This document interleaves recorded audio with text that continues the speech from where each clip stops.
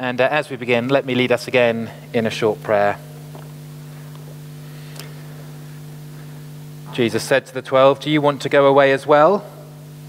Simon Peter answered him, "Lord, to whom shall we go? You have the words of eternal life." Lord God, as we look at your word, we pray that you would grant us all understanding. Would we long to listen to you, to come to know Jesus, to listen to him, and to have eternal life through him. In his name we pray. Amen. We're living in a world desperate for hope, aren't we? Just the other day, a delivery driver came to the door. I got chatting with him, and he said to me, "I hope there's a way out of this." He didn't sound too confident, though. It's not a bad question, is it? Where is hope to be found? Often we find ourselves looking to ourselves, our own resources, our strength, or many today are looking to science. I'm not sure there are many left still looking to politicians. Where is hope to be found? It's been a question rumbling in the background like distant thunder as we've been working our way through these opening chapters of Isaiah. And I want us this morning to dig into Isaiah chapter 11 together and see why Jesus alone, Jesus only, is the sure hope any of us can have. Isaiah looks forward from his day and sees the brightest beacon of hope shining in the person of Jesus Christ. He sees this shoot from Jesse.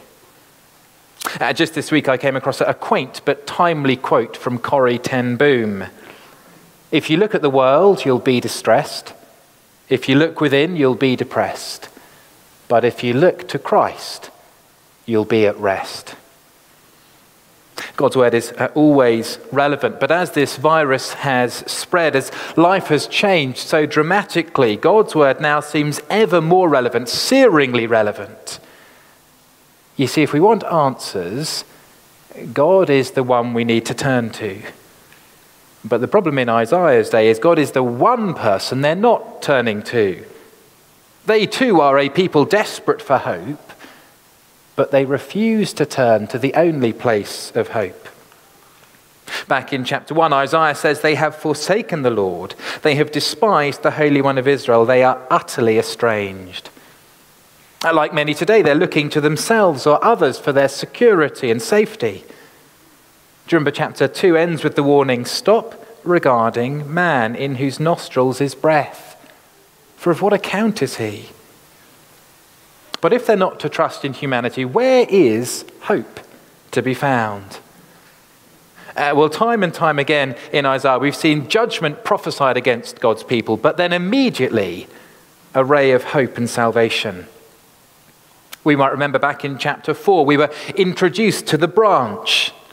"In that day, the branch of the Lord shall be beautiful and glorious, and the fruit of the land shall be the pride and honor of the survivors of Israel." The nation deserved judgment. Indeed, Isaiah realizes he deserves judgment. God will raise up Assyria against his people in judgment. But it won't be the end of them. At the end of our passage last week, we find Assyria is going to be cut down, never to rise again. End of chapter 10, "Behold, the Lord God of hosts will lop the boughs with terrifying power. The great in height will be hewn down, the lofty will be brought low. He will cut down the thickets of the forest with an axe." But in our passage today, we discover a stump. God's people have also been cut down, but unlike Assyria, it's not all over. We've already come across a stump at the end of chapter 6, but what's new here is this hope is now focused on an individual. One ruler to come, a perfect ruler. And that's the first thing we see in this chapter. You'll see if you've got the outline there in front of you. Verses 1 to 5, Jesus, the perfect ruler. I wonder if we're still one of those people glued to the latest release from Boris as he's flanked with his advisors. Maybe we've got a bit jaded A bit bored of it all already. There is endless discussion, isn't there, at the moment about how to get through this pandemic. Do we need to extend the lockdown? When can schools go back? More testing, more vaccinations. And it raises the issue of what kind of leader we want. Many countries don't get to choose their leader, but we have some choice in a democracy. How do you choose a good leader? Surely we want someone, don't we, who knows what the right course of action is all the time. And they also have the ability to do it. And we also want someone who's morally good and righteous. Just listen again to God's word. Verse 1, there shall come forth a shoot from the stump of Jesse, and a branch from his roots shall bear fruit. And the Spirit of the Lord shall rest upon him, the Spirit of wisdom and understanding, the Spirit of counsel and might, the Spirit of knowledge and the fear of the Lord, and his delight shall be in the fear of the Lord. This is a bit like a CV or manifesto or personal profile for this shoot, this branch. He's going to be a new king. That's the reference to Jesse. Jesse, do you remember, was King David's father. Elsewhere in the Bible, God's king is going to be a descendant of David. But it's not what's said here. No, this is going to be a new David, a perfect David. And the dominant theme is he'll have the Spirit resting on him. The Spirit of the Lord, not a power, but a person. And he will enable and strengthen this king to rule perfectly. Interestingly, in John 1, verse 32, there's a line about the Spirit remaining or resting on Jesus. It might seem incidental, but it's a pointer back to Isaiah 11 to underline Jesus is this perfect king. Or Luke chapter 4, again and again we're told about Jesus' relationship to the Holy Spirit. He's full of the Holy Spirit, led by the Spirit. He returns in the power of the Spirit. Indeed, Jesus himself points to Isaiah 61 and says, the Spirit of the Lord is upon him. Jesus is this Spirit-filled, Spirit-anointed, perfect king. And it is a glorious picture in Isaiah 11, isn't it? Unlike Ahaz, here is a ruler with the spirit of wisdom and understanding. He always knows the right thing to do. Unlike the king of Assyria, this king has the spirit of counsel and might. He not only knows the right thing to do, he has the power always to do it. Our world seems chock full of people who might know how to deal with a problem, but they've got no sway. Or they've got great power, but they only use it to serve their own ends or just political expediency. We're told all the time we need to listen to the experts. The only problem, though, is what do we do when the experts disagree? Who do we listen to then? Here is someone who is always right. He is the true expert. And what's more than that, his delight is in the fear of the Lord. I don't know what smell will always get you out of bed in the morning. Don't know what does it for you. Bacon, coffee, pancakes perhaps. The pleasing aroma in this king's life is going God's way, fearing the Lord, serving him wholeheartedly and joyfully. This isn't some king whose heart's not in it. His focus, his aim, his goal is on pleasing and serving God. So fear of the Lord here isn't fear of punishment. It can't be. Jesus never sinned. He had nothing to fear from his heavenly Father. It is a trembling excitement, joy, love, and adoration in knowing God and serving him wholeheartedly. It's such an attractive idea. No reluctant servitude, but finding the deepest delight in a perfect relationship with God. And what's his rule like? Well, just look with me again at verse 3. He shall not judge by what his eyes see, or decide disputes by what his ears hear, but with righteousness he shall judge the poor, and decide with equity for the meek of the earth. And he shall strike the earth with the rod of his mouth, and with the breath of his lips he shall kill the wicked. Righteousness shall be the belt of his waist, and faithfulness the belt of his loins. I don't know if you've ever been on the receiving end of an injustice. If you have, you'll know just how incredible this is. He judges impartially and perfectly. He's a divine king. As we heard earlier, some families are using the Meals with Jesus Bible studies at the moment. And if you are, then recently we were looking at Luke 7, where a woman who's lived a sinful life washes Jesus' feet with her tears. The host at the dinner party thinks, doesn't Jesus know she's a sinner? But Jesus knows what we're like on the inside. He doesn't judge by appearances. He knows if someone is genuinely trusting in him or not. So it's no good trying to keep up appearances with this king. Jesus knows you better than you know yourself. He's not swayed by externals. He sees us as we really are. I wonder how that makes us feel. And judging the poor here doesn't that mean handing down a judgment. It means setting things right for them. He'll sort it all out. Wouldn't we love that at a time like this? Someone who can just sort it all out. This king won't let his people down. Those who are poor, who are meek, those who recognize they are helpless, weak, and powerless to save themselves, if we come to Jesus, we find that he is for us. But before we move on, though, we do need to notice he's not someone to be trifled with. Do you see in verse 4, his word will bring victory. We don't want to be on the wrong side of this king. A 2-meter gap won't help. No amount of social distancing can protect us from the rod of his mouth or the breath of his lips. John picks up this language in Revelation 19. From his mouth comes a sharp sword with which to strike down the nations, and he will rule them with a rod of iron. It's a side of Jesus we mustn't forget.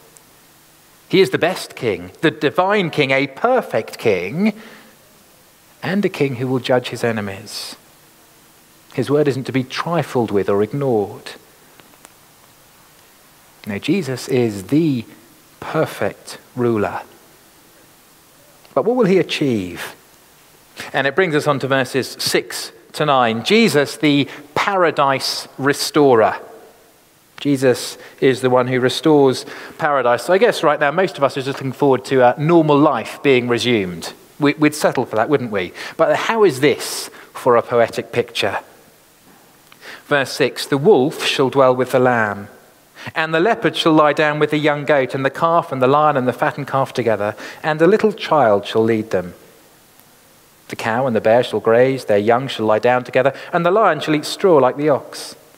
The nursing child shall play over the hole of the cobra, and the weaned child shall put his hand on the adder's den. They shall not hurt or destroy in all my holy mountain, for the earth shall be full of the knowledge of the Lord, as the waters cover the sea. Total peace.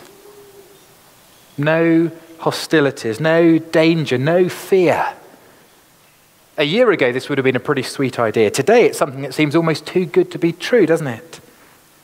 Do you remember those shots we saw in the newspapers of an elderly person staring down the empty aisles in the supermarket? Do you remember those days? There'd been panic buying.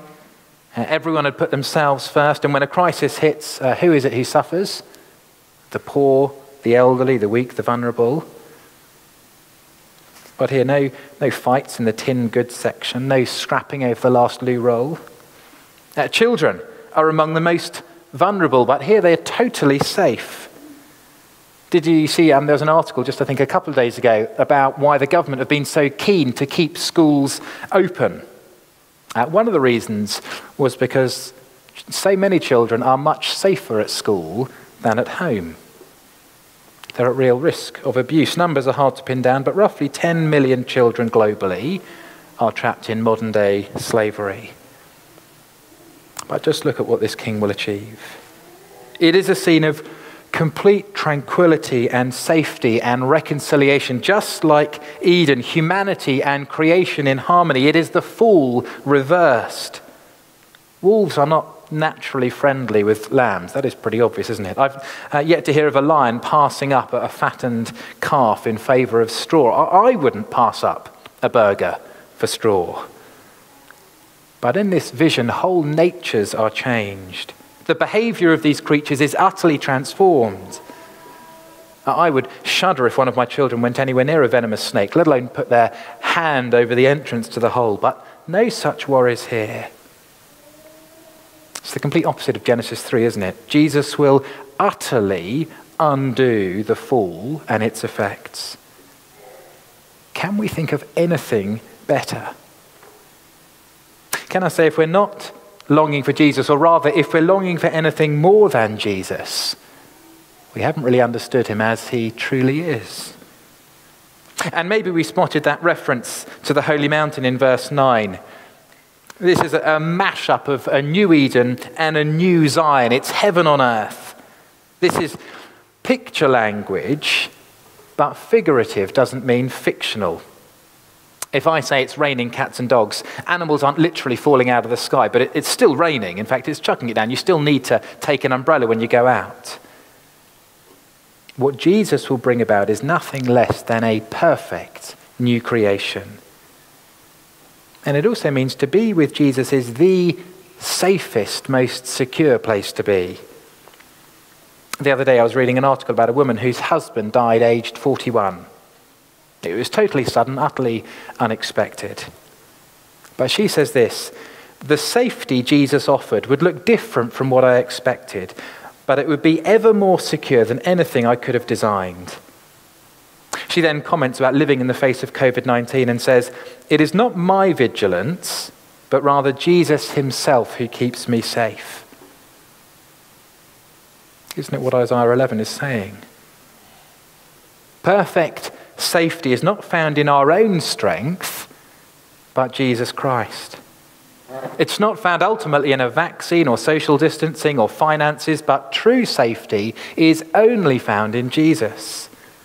We long for security, and here it is. This vignette gets picked up again by Isaiah in chapter 65, and there he spells out more of the new heavens and the new earth. And so by the time we get to the end of the Bible, we read these words. Then I saw a new heaven and a new earth, for the first heaven and the first earth had passed away. I heard a loud voice from the throne saying, behold, the dwelling place of God is with man. He will dwell with them, and they will be his people, and God himself will be with them as their God. He will wipe away every tear from their eyes, and death shall be no more. Neither shall there be mourning, nor crying, nor pain any more, for the former things have passed away. And he who was seated on the throne said, behold, I am making all things new. The security, the safety of Isaiah 11 finds its ultimate fulfillment when Jesus returns and ushers in this new creation. But it's not always easy to trust God, is it? Maybe our job situation is unsettled. It could be the stress of homeschooling. It might be deep loneliness, perhaps relational difficulties. We might just start asking, does God make mistakes? Is he really in control? Is this really where everything is heading? When so much has changed over the last few months, here are the most important things that never change. Jesus is the perfect ruler. And despite everything going on, he will still bring about this glorious future. But it does beg the question, well, who is this for? Who gets to be part of this paradise? And how can we make sure we'll get there? And so finally, we turn to verses 10 to 16, and Jesus, the people regatherer. Isaiah now looks forward to a promised return. You see, in and through Jesus, his people will make it to this promised, restored paradise. Let's pick it up again in verse 10. In that day, the root of Jesse, who shall stand as a signal for the peoples, of him shall the nations inquire, and his resting place shall be glorious. In that day, the Lord will extend his hand yet a second time to recover the remnant that remains of his people, from Assyria, from Egypt, from Pathros, from Cush, from Elam, from Shinar, from Hamath, and from the coastlands of the sea. He will raise a signal for the nations, and will assemble the banished of Israel, and gather the dispersed of Judah from the four corners of the earth. The jealousy of Ephraim shall depart, and those who harass Judah shall be cut off. Ephraim shall not be jealous of Judah, and Judah shall not harass Ephraim. But they will swoop down on the shoulder of the Philistines in the west, and together they shall plunder the people of the east. They shall put out their hand against Edom and Moab, and the Ammonites shall obey them. And the Lord will utterly destroy the tongue of the sea of Egypt, and will wave his hand over the river with his scorching breath, and strike it into 7 channels. And he will lead people across in sandals. And there'll be a highway from Assyria for the remnant that remains of his people, as there was for Israel when they came up from the land of Egypt. There's a place we used to visit as a family pretty frequently, and it had a large wooden fort for children to play in. And at the top, it had these huge flags flying over the whole castle. And it's a little like the picture in verse 10. This ruler now will be raised up like a signal, a banner, a flag for the nations to rally to. And did we spot now, he's not just a descendant of Jesse, a new David. Now he's somehow preceding Jesse, a root of Jesse. So we're left waiting for one who will come from God's people, a king who will be raised up, but also a king with ancient origins. So we read in Micah chapter 5, "From you shall come forth for me one who is to be ruler in Israel, whose coming forth is from of old, from ancient days." People from all over will flock to this king and join him in his resting place. They get to share his glory. Great leaders don't tend to invite us into their homes. Certainly I've never been invited. I'm still awaiting my invitation. But like a second Exodus, God will draw his people to him in and through the person of this king. In verses 12 to 16, God will gather his people from all the ends of the earth. They're a reunified people, verse 13. They're a victorious people, verse 14. And nothing can get in their way home, verses 15 and 16. But when will all this take place? Do you see, twice we're told it's in that day. But which day? Was it back in 539 BC when Cyrus let the exiles go home? Perhaps, or we might say in part. Like so many things in Scripture, there's a sense of the now and not yet. The day to this door has opened. When Jesus talks of his death on the cross, he says in John 12, "And I, when I'm lifted up from the earth, will draw all people to myself." His death on the cross is like a flag planted in the ground. You see, today Jesus is rallying his troops. He's gathering his people to himself. Will we rally to him? And if we do, we will find perfect rest. "Come to me, all who labor and are heavy laden, and I will give you rest," says Jesus. Or the Apostle Paul can say, "Behold, now is the favorable time. Behold, now is the day of salvation." Jesus, like a magnet, is drawing people from every nation to him as God gathers his people in. As people trust in Jesus and submit to him, they become part of this gathered people. But there is also a final fulfillment to look forward to. In Revelation 7, John receives this stunning vision. "After this I looked, and behold, a great multitude that no one could number, from every nation, from all tribes and peoples and languages, standing before the throne and before the Lamb, clothed in white robes with palm branches in their hands, and crying out with a loud voice, 'Salvation belongs to our God who sits on the throne and to the Lamb.'" Perhaps recent events have prompted us to think things through a bit more. But we might have taken stock of where life is heading, where my life is heading. It has been a tremendous comfort to me this week to remember Jesus Christ is the perfect ruler who ushers in the perfect creation for God's regathered people. And nothing, absolutely nothing, can or will change that. He will get his people home. But still, we might be asking, well, how can this king bring all this about? Or we might be thinking, how can I be part of this people? I'm not sure. Well, Isaiah's already given us a huge hint back in chapter 6. See, Isaiah knows he doesn't deserve to be in God's presence. But here is a king who can take a people under deserved judgment and transform them into the redeemed, glorious people of God. How? In chapter 6, it was a live coal from the altar, the place of sacrifice, Isaiah's sin atoned for. In chapter 53, it'll be the suffering servant dying in the place of a sinful people. It is through his death that Jesus establishes this people. He gathers them in through the cross.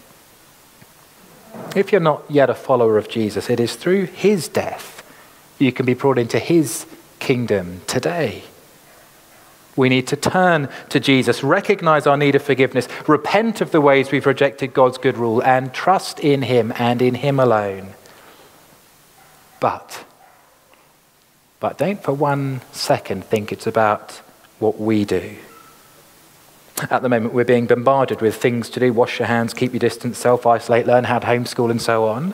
Every email is another top 10 tips on how to survive this crisis. But just look down at the whole chapter again, and can you spot how many things we're told to do in this chapter? None. Jesus does it all. It is all about him. Now, of course, that doesn't mean we're inactive or don't do anything at all. Just come back next week or read on to chapter 12. But ultimately, it is all about Jesus. Our hope is 100% in him. Or at least it should be. All we need to do is rally to him, take refuge in him, lean on him, trust him, depend on him for this life and the next. So as we close, how do we cope with today? Well, really the same way we coped with yesterday and the same way we cope with tomorrow. By looking to Jesus. He alone is the perfect ruler who ushers in the perfect creation for God's regathered people. As the old hymn puts it, "O pilgrim bound for the heavenly land, never lose sight of Jesus." Or maybe we know this line: "Turn your eyes upon Jesus, look full in his wonderful face, and the things of earth will grow strangely dim in the light of his glory and grace." Let's pray together. In that day, the root of Jesse, who shall stand as a signal for the peoples, of him shall the nations inquire, and his resting place shall be glorious. Gracious, loving Heavenly Father, we thank and praise you for this wonderful portrait of your Son, our Lord Jesus Christ. Thank you for reminding us just what a perfect ruler he is. Please help each one of us cling to him. Please would we remember he is ruling today in power and has the spirit of wisdom and of understanding, of counsel and of might, and the knowledge and the fear of the Lord. Please help us look forward with hope and confidence to this future he has guaranteed for us through his death on the cross. And we ask that in the days ahead, many from all over the world would be rallying to him and finding life and joy, security and safety in him. And we ask it in his name and for your glory. Amen.